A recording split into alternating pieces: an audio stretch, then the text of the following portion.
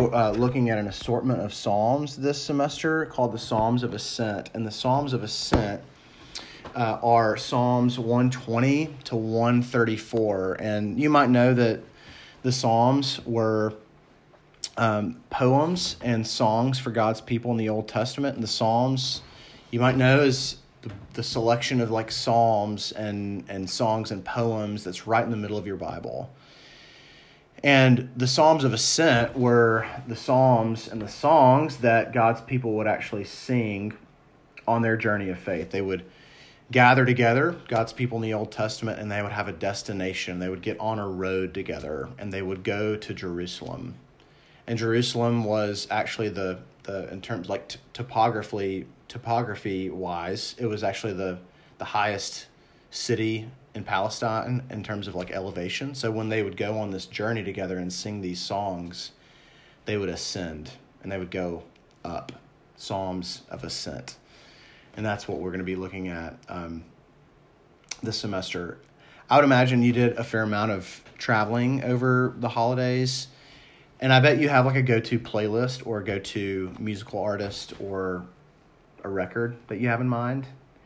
Because songs for road trips are really, really important. They really, really matter. I'm sure you've experienced this because a good song can take a boring drive to turn to absolute magic in a matter of seconds. When a nostalgic song comes on from your childhood or a song that you have a memory with a friend, a boring drive can become extremely fun because a song comes on. Not being able to find good music for the road is one of the worst experiences. It is. You just keep shuffling and changing songs. You've gone to radio and playlists. You can't find anything.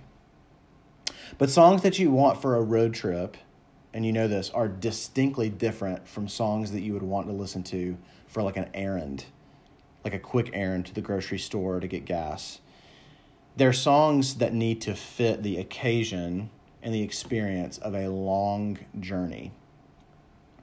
One of the primary ways that the Bible talks about the Christian life is this journey image, this long road trip of following Jesus in his ways for the span of our lives. And that's what we're going to see this semester in looking at these Psalms. These Psalms are the songs for the road of faith, of following Jesus. And these songs actually will sustain us in our faith for the long haul, just like they did the Israelites. And Psalms, again, 120 to 134 were this kind of playlist for God's people. And Psalm 120 is the opening track. It's the opening track. And it's not a happy song. It's not a song for dinner parties or supper clubs. It's a necessary song, though. And it's a good song. And it's a good song for a pilgrimage. And that's what we're going to see. I'm going to read the text now and pray, and we're going to get into it and just walk through it briefly. This is God's word. He's spoken. He's not silent, friends. Even tonight, he has spoken to you and to me because he loves us, not to give us rules or an exam. He loves you and me. In my distress, I called to the Lord, and he answered me. Deliver me, O Lord, from lying lips, from a deceitful tongue. What shall be given to you, and what more shall be done to you, you deceitful tongue? A warrior's sharp arrows with glowing coals of the broom tree. Woe to me, that I sojourn in Mesesh, that I dwell among the tents of Kedar. Too long have I had my dwelling among those who hate peace. I am for peace, but when I speak, they are for war. Let's pray. Lord, thanks for your word. We do ask that by your Spirit, you would slow us down. My heart is restless and my mind is busy, and I bet I'm not alone in this crew of folks tonight. And so I do ask that you would slow us down, that we might be hearers of your word and doers of it as well. In Christ's name, amen. All right, so here's the game plan. What we're going to see with this psalm is that Psalm 120 is going to show us that the journey of following Jesus involves brutal honesty. Honesty in following Jesus is essential. It's essential on the road. I'm going to see this in two ways. Honesty about our trouble and honesty about our destination. Honesty about our trouble and honesty about our destination. So honesty about our trouble. Brutal honesty is crucial and essential in the Christian life, in the Christian way. You'll see this in verse 1 and 2 if you'll look there, if you have the text in front of you. The psalmist says, he begins, "In my trouble, in my distress, I called to the Lord, and he answered me. Deliver me, O Lord, from lying lips, deceitful tongue all around him." The psalmist is singing in a state of trouble. And that's why he actually ends the psalm by essentially saying, those two random locations that I mispronounced. He's essentially saying, too long have I found myself alone and isolated. Those locations, if we were to get into the weeds of those locations in Old Testament geography, they were kind of isolated places. Too long have I experienced myself being alone and isolated. Eugene Peterson wrote a book about these Psalms, and the title of that book is this, A Long Obedience in the Same Direction. And I love that title, and that's going to come up this semester a lot. And he says this about Psalm 120. Peterson, Psalm 120 is the song of a person sick with the lies and crippled with hate, a person doubled up in pain over what is going on in the world. So the Christian way is not a journey in which you act like nothing's wrong. If you signed up to follow Jesus, you need to know that God has not invited you to be something you're not. The psalmist finds himself surrounded by liars, people who hate him, and he is sick of acting like it's all good. So following Jesus means we embrace brutal honesty, the journey of faith. It's actually one where we're honest with ourselves, we're honest with others, and we're honest with God. Psalm 120 and all these Psalms, y'all, have no time for sentimental spirituality. No time for it. Psalm 120 is gritty. Many of them are that we're going to be talking about this semester because they're getting at the reality that if we sign up for a life on the road with Jesus, honesty is essential. We have to get honest. Honest about the trouble that we're in. So I want to ask you, do you actually believe that you can be honest with God? Not theologically true, not like Sunday school answer true, like the answer to that question. Do you actually feel that God is safe for you to be open and honest with him?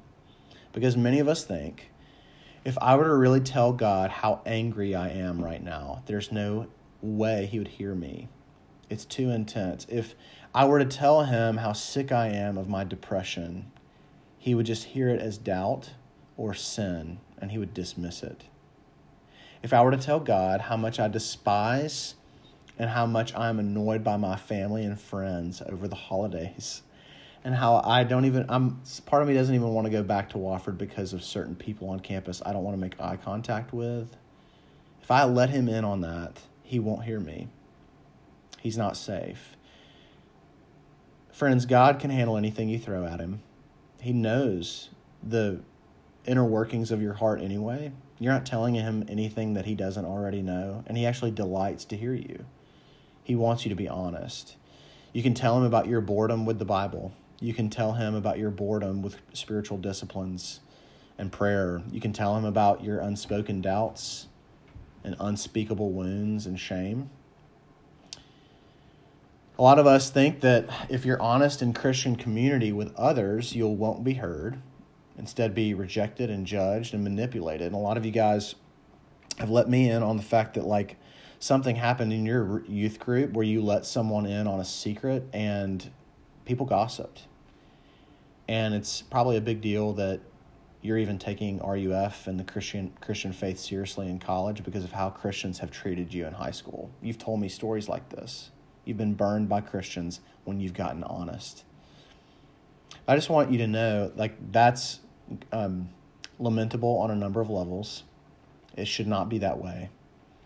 But I do want to say this. You don't have to have all of your answers and doubts and confusion and anger figured out before you get on the road with Jesus. Life with Jesus requires honesty. It actually invites you to be honest.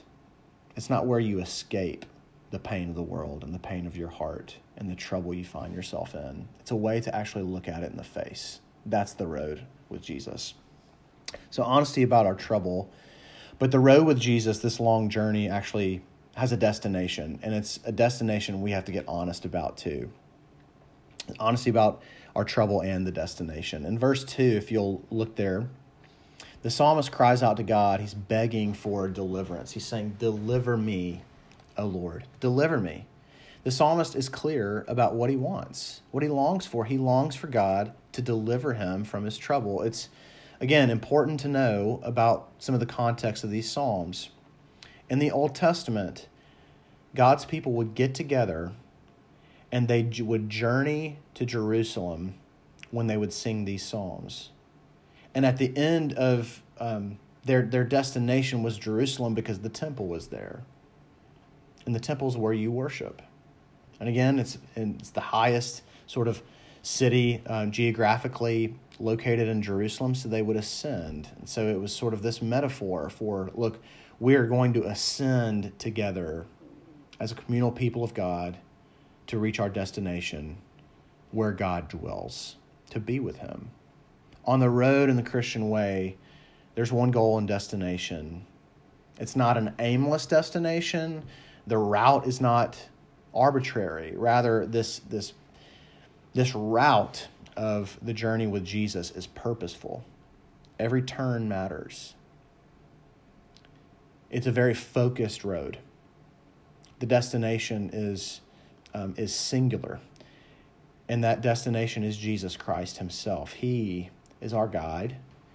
He is the goal. He is the destination. He is our way. Peterson says it this way again. Listen to this. If you hear anything, hear him. I love this, what he says. Pilgrim, it's another way of kind of getting at this journey on the road with Jesus idea, a pilgrimage. So Peterson says this, pilgrim tells us that we're a people who spend our lives going someplace. The Christian life is not static, like we have movement together. We're going to God, and whose path for getting there is the way, Jesus Christ. He gives us the directions. Remember what Jesus says. Peterson says this, I'm the road, also the truth, also the life. No one gets to the Father apart from me, John 14. And then the letter of Hebrews, Peterson says, defines our program. We keep our eyes on Jesus, who both began and finished the race that we're in.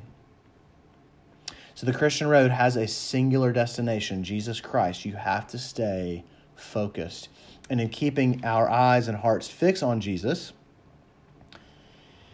that necessarily means that you must take your eyes away from distractions.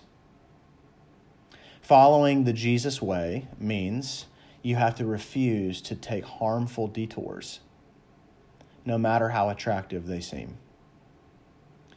Saying yes to Jesus and his way means you have to say no to other ways. And I want to be clear about this. Saying no to the ways that grab our attention and capture our hearts will be painful, but it is actually worth it. Jesus actually did this. If you think about Jesus' life, he did this. He modeled this. He said yes to his Father's will always. And he said no to other ways of being a Messiah. Because here's the deal. Everybody had a plan for Jesus' life. Everybody had an agenda for Jesus. But Jesus was utterly focused on his Father. Again, a long obedience in the same direction. That was Jesus, wasn't it? So, y'all, may we find Jesus to be our companion along the way. May we follow his lead this semester, focused on him. Our Savior, our friend, our companion, our goal, our King. He will carry us. We can't do it ourselves. We can't even do it. Christian community isn't enough. He has to drive. He is faithful for the long haul. And the good news is, friends, he's actually already won the race. And that is good news. Let me pray before we break up into groups. Lord, you are the author and perfecter of our faith. You have ran this race and you have won it. You have said it is finished, and that is good news. Give us the energy to follow you in Christ's name. Amen. All right, so you have